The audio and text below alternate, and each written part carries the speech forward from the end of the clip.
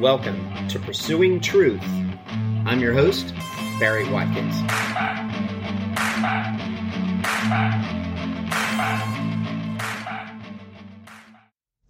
Welcome to Pursuing Truth. Today we're finishing our series on cult mind control techniques. I came up with 13 points about cult mind control, and we're kind of going through the whole list. And so far, we've talked about the first 10 points, and so we have only 3 left. We've got things that cults do to control you, and other mind controlling groups can use also. We're down to number 11. The group becomes your only source to meet basic felt needs. Number 12, they make leaving the group a sin. And 13 is shunning and shaming those who dissent or leave. So let's talk about number 11. The group becomes the only source to meet basic felt needs. When you join a mind controlling group, one of the things that you'll find a lot of times is that they're going to create this culture where basically your whole life can be immersed in this group. This is the best way to control people. You don't want to make it just a part of your life. You really want to make it the central thing in your life if you really want to control people. And a lot of the groups that we're talking about do that very thing. So it becomes the center of your activity. It becomes the center of your social circle. The people within the group start becoming the only people that you do anything with. They start becoming the only people that you relate to. Even old friends and family members get pushed aside as a part of a way to, control people. So they will provide lots of things that will keep you centered on the group. So you'll have lots of social activities to do within the group. You'll have lots of meetings to go to. You'll have lots of gatherings for prayer, whatever it is. You'll have teaching times where you go study. You'll also probably have certain types of activities where you go and you help the group to reach out to other people. You're going to be invited, or actually being a part of some groups means that you're required to do certain things like go door to door and invite people to follow the teachings of the group, to share the teachings with people. Some groups encourage every member to become kind of a preacher and to go out to share the gospel with everybody around you, so that this becomes your life focus. It becomes your life mission to be doing the work of the ministry, doing the work that the group is supposed to be doing, and they want to invite you to come along and be a part of it. This happened to me with the groups I've been involved in.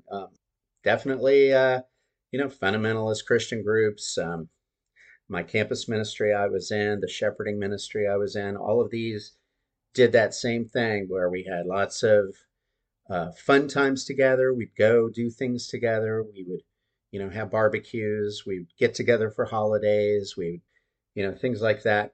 And we were encouraged as part of the teachings within evangelical Christianity. It's really very common that you're going to be taught, and the Bible actually teaches this, that the only relationship you're supposed to have with people outside the group is a relationship where you are reaching out to them and inviting them to come into the faith. So your relationship with your old friends really has to get turned around, or you're encouraged to reject those old friendships. If it's not going to bear fruit, if you're not going to be successful in bringing someone to Jesus through a relationship, then you're going to be encouraged to cut off that relationship, because it's either one way or the other. You're either going to be ministering to people outside the group and bringing them in, or the theory that they'll teach you a lot of times is that, it's either you're reaching them, you're having a positive effect on them, or they're going to end up having a negative effect on you if you remain in a friendship kind of a relationship. Same thing is going to be said about family members. They're going to be like, you know what, your family members, you're either going to be reaching out to them if they're open to hearing about God and want to come along, if you can bring them into the fold, that's great. But if not, you really don't need to spend a lot of time with your family members. If they're going to just be pulling you away from God, pulling you away from the truth, then yeah, you need to be spending your time with your Christian family or your new family that we've, created for you. So that brings us to our next point, number 12. They make leaving the group a sin. This was demonstrated in a church that I was in for a while, and it was a very small church, and it was kind of a startup kind of a church. And the preacher was very all about, yeah, you need to be here all the time whenever the doors are open. If we have a prayer meeting, you need to come to it. It's very high commitment, was preached from the pulpit. And then what happened was different people would leave the church, and he would actually talk about it when they left the church. He would talk about people leaving the church. You knew who he was talking about because it was a small group, but he wouldn't necessarily mention them by name or anything, but he would pretty much show that it was their fault that they were leaving, that they couldn't handle the truth and things like that. And it was just a common theme there that, yeah, anybody that was no longer around, well, it's because they want to go somewhere else where their ears are going to be tickled, and where it's not such a hard message that's preached or something like that. And it wasn't ever about, well, our church isn't for everybody or anything like that. It was really always, yeah, they're wrong for leaving, and it's a problem if you leave, it's because you're in sin. And yeah, so mind controlling groups are going to be high commitment as a general rule, and they're going to, one of those minimum kind of requirements that's going to be emphasized is going to be, yeah, you need to be here. You need to be signing up for these courses. You need to be active. And this is all about you. This is all about, your progress into, the next levels that you want to go to. But also, they might put in front of you that, yeah, we have this serious mission that is vital, and we have to reach out and save the world. It's up to us to save the world. Usually that's the kind of vision that they're going to paint. And because it's a really good way to get you motivated to be more and more active, when they put the activity of the group up there as something that really is so vital and it has to happen, and you need to be a part of this.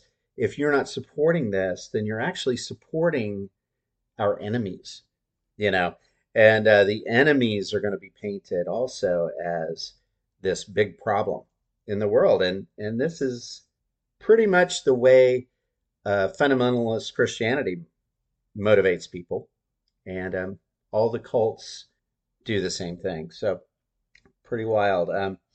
Yeah, and then following on with that, a thought is that they will use shunning and shaming for people who dissent or leave.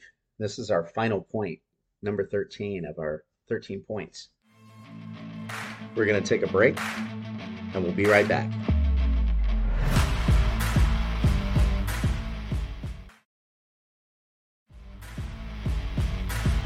Welcome back to Pursuing Truth with Barry Watkins.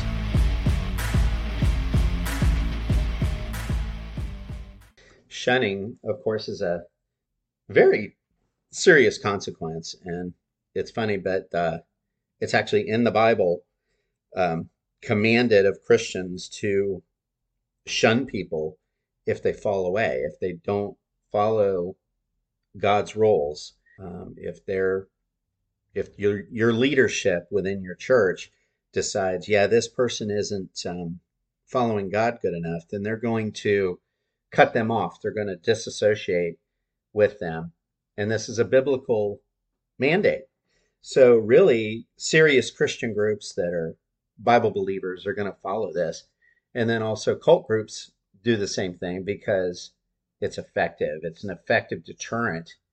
If you have that kind of hanging over your head that, if you don't toe the line, you don't do everything just so, you can be disassociated. It's kind of like the final judgment on somebody, or the probably the biggest judgment that you can have on somebody in a group like this, because they're basically saying, okay, you're on the outside. We're going to push you to the outside.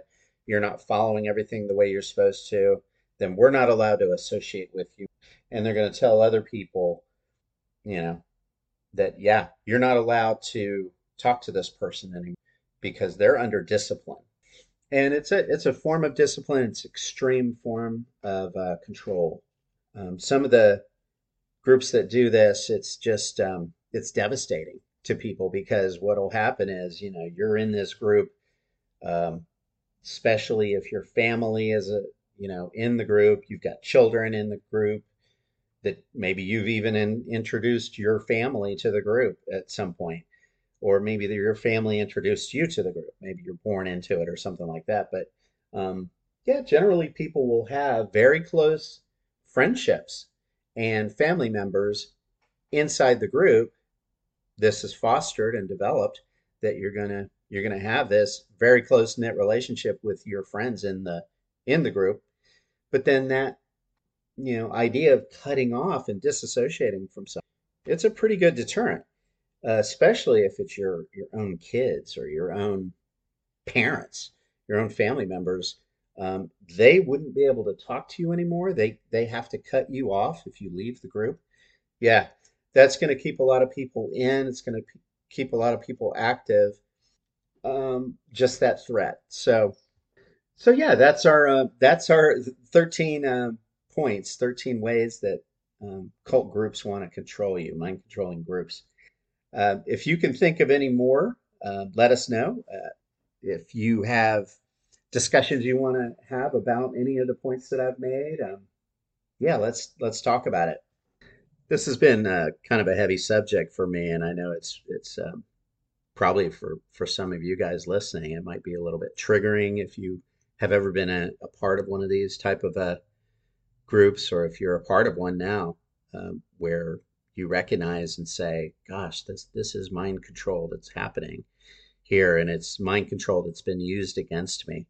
Um, yeah, it can be kind of emotional to think about it, and especially when you realize that it's happened to you and you've been a victim of mind control. Um, I know what that feels like. That happened to me, and it was funny because when I was in Maranatha, for instance, a lot of people around me called it a cult. Pretty much anybody that I would talk to about it that wasn't in the group said, "Oh my gosh, they're a cult." What in the world? And they would talk about reasons why they think it's a cult. And sure enough, I mean, it really was. But at the time, I didn't want to believe that at all.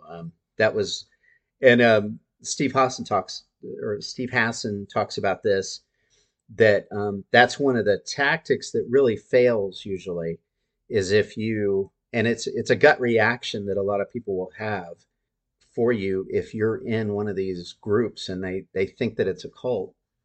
They think it's going to help you by telling you, "Oh my gosh, that's a cult. What are you doing?" But what it can actually have a reverse effect on people. And I know that it was kind of that way for me, that when the outside people called it a cult, and I didn't want to believe that it was a cult at all, um, my reaction was to dig in deeper and say, "Oh my gosh, these people, the devil is really deceiving people, you know, into thinking that what we're doing is wrong." And when in fact, we're the ones that are doing it right, and everybody else is doing it wrong, you know? And it made me dig my heels in deeper as far as really digging into the teachings. And it solidified my resolve to be doing these things the way that the group was teaching me, because that's just one of those things. Once you're captured, once your imagination is captured, and once you give in to some of the basic teachings of a high control group, then there's something about the idea of being wrong that's very hard to accept. It would once you've gone down that path far enough, it becomes this pride thing that I would never want to admit that I've been ripped off or deceived by someone. I want to think that what I'm doing is the right thing. So our minds kind of take a turn, and we'll try to basically we reject evidence that is presented to us that, oh my gosh, you've been deceived. You're doing it wrong. You've got this thing wrong. No, I mean, I was there, and definitely within my mind, I didn't ever want to believe I was in a cult. That's for sure. And it's funny. Later on, I recognized cult-like attributes of Maranatha Campus Ministries, and I was like, wow. Years later, I was looking back on it. I was still affected by those teachings.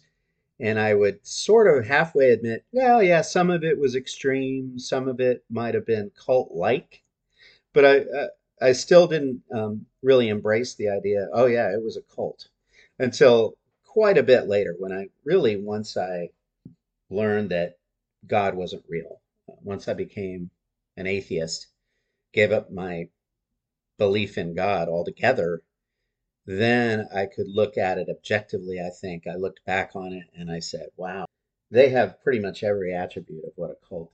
They pretty much did the life controlling stuff that cults do. And yeah, it was a dangerous cult because I'll admit it now. Yeah, it sucked you in. It made you feel really special. They called themselves God's Green Berets, and they were a special kind of part of the army of God, the Green Berets, and God was using them to do things, kind of as a special force in the earth. And he had special plans for these guys, they were God's Green Berets. And, that was appealing to me. The idea that, oh yeah, God's raising up this group of people in these last days, and we have this special mission that we're supposed to do these specific things, going out and reaching people on campuses, and it was the campus ministry. And I bought into it completely, that yes, I want to devote my life to reaching future leaders for God and things like that. And so it was framed like that, and it had that appeal to it, where I was going to be part of this special thing that was really powerful and important. And the Bible talks about it, that the last days, in the last days, God was going to raise, his church up, and his church was going to be uh, spotless and without blemish.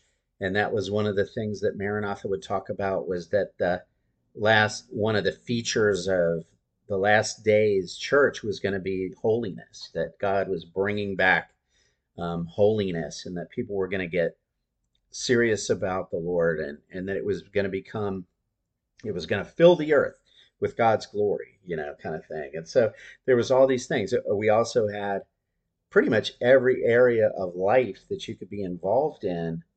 Maranatha had kind of a ministry geared for that, even though it wasn't that big of a ministry. It was only, I think, a few thousand people worldwide or something. We were on campuses all over the world, but we were in all these different countries. And but they had a big vision, and it was big enough and presented well enough, I think, that it would capture pretty much 90% of the people in the group would figure out something that they really got excited about and wanted to be a part of. So one of those things in Maranatha was they talked about God is restoring. Um, they talked about three different areas. They talked about the revival of the nations, the restoration of the New Testament church, and then the reformation of society. We're going to take a break, and we'll be right back.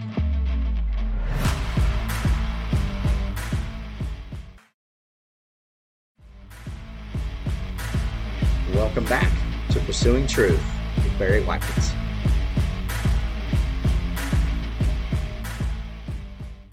So within those areas, it was kind of a big umbrella, but there was always all these little spin-off ministries within that group um, that would inspire someone, and that it was encouraged.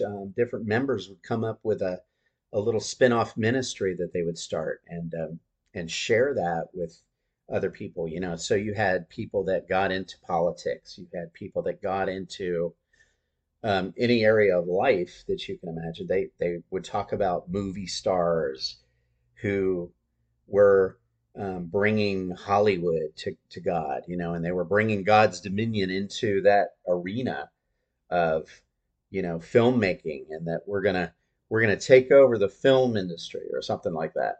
And the politics part of it, we're gonna take over the politics in the United States. We're gonna raise up leaders, and they encourage people to get involved in the young Republicans and things like that, and run for office and stuff, because yeah, God was going to use you as his representative in that arena, in that area of life. And God, this was an activity that God was doing. And God has all these, big plans for the last days. And Maranatha was kind of the spearhead for, bringing Jesus back. They talked about that. They were talking about that the church in the last days was kind of like the ministry of John the Baptist. So John the Baptist was a forerunner for Jesus coming the first time. And then the church in the last days had this new spirit of Elijah they were talking about, and the spirit of John the Baptist, that they were the forerunners for Jesus' second coming. And so we were reaching out, we were bringing revival to the nation. We were spreading revival around the world of the true gospel. You know, uh, the world was full of false Christians who haven't done it correctly. So we're going to come and correct all of that, and bring a new revival to the nations, and then we're going to restore that New Testament church in its former glory. It's going to come back with apostles and prophets, and the last days, you're going to see more miracles and all of this kind of stuff. So it was painting a vision, and then they would invite the people to be a part of this. Every member was expected to be making disciples, and it was given out as the Great Commission. Well, the Bible shares that. The Bible talks about it. And when Jesus commissioned his 12 apostles, there was a larger group of people there. And he said, in the Great Commission, he says, I am sending you to do all the things that I have done. I'm sending you. And so they talk about that one of the things that Jesus did was make disciples. So when he said, everything that I'm doing, I want you to do, he was passing that torch down to those disciples, and they were supposed to in turn make disciples who would in turn do the ministry that they were called to do. So it was this teaching from the beginning that it was kind of like an Amway thing, where, multi-level marketing thing, where every member is really supposed to be a recruiter. Every member is supposed to be out there sharing the gospel. And they would talk about the work of the ministry. They said there was this fivefold ministry they talked about. But the purpose of the fivefold ministry, which was pastors, evangelists, prophets, apostles, and teachers.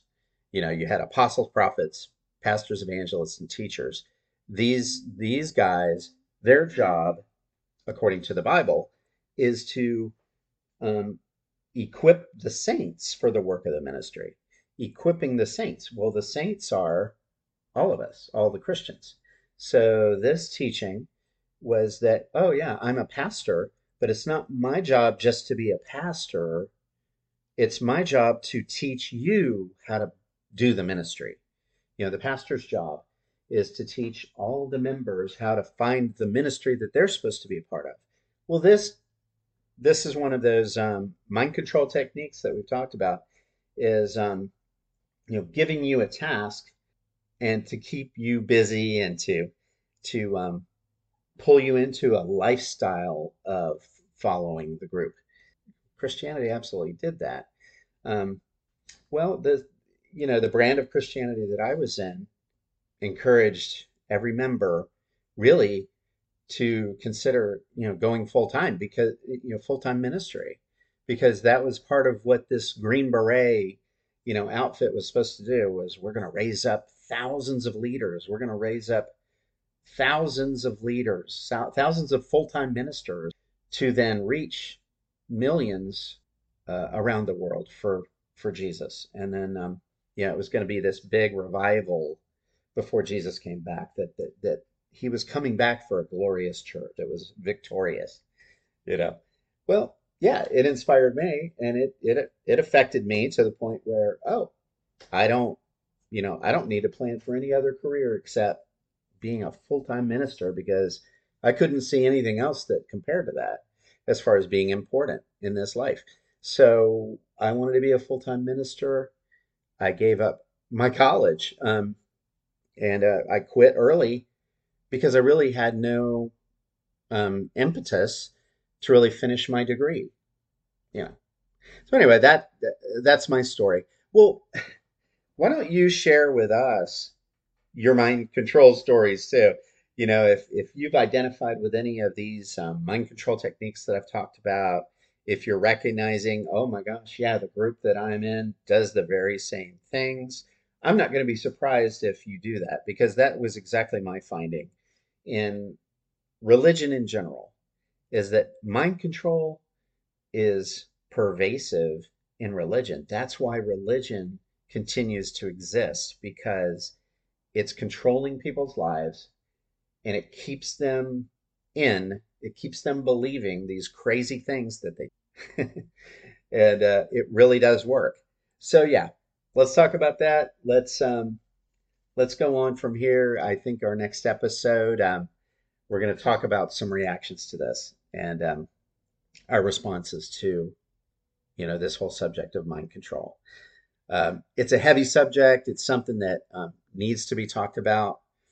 It's an uncomfortable subject for me, but it's something that I've learned is vital and important to my life. It was a life changing thing for me to understand it and to be able to respond to it. All right, so I invite you to continue on with us. I appreciate your joining us, and we'll talk again soon. Bye bye. See you later.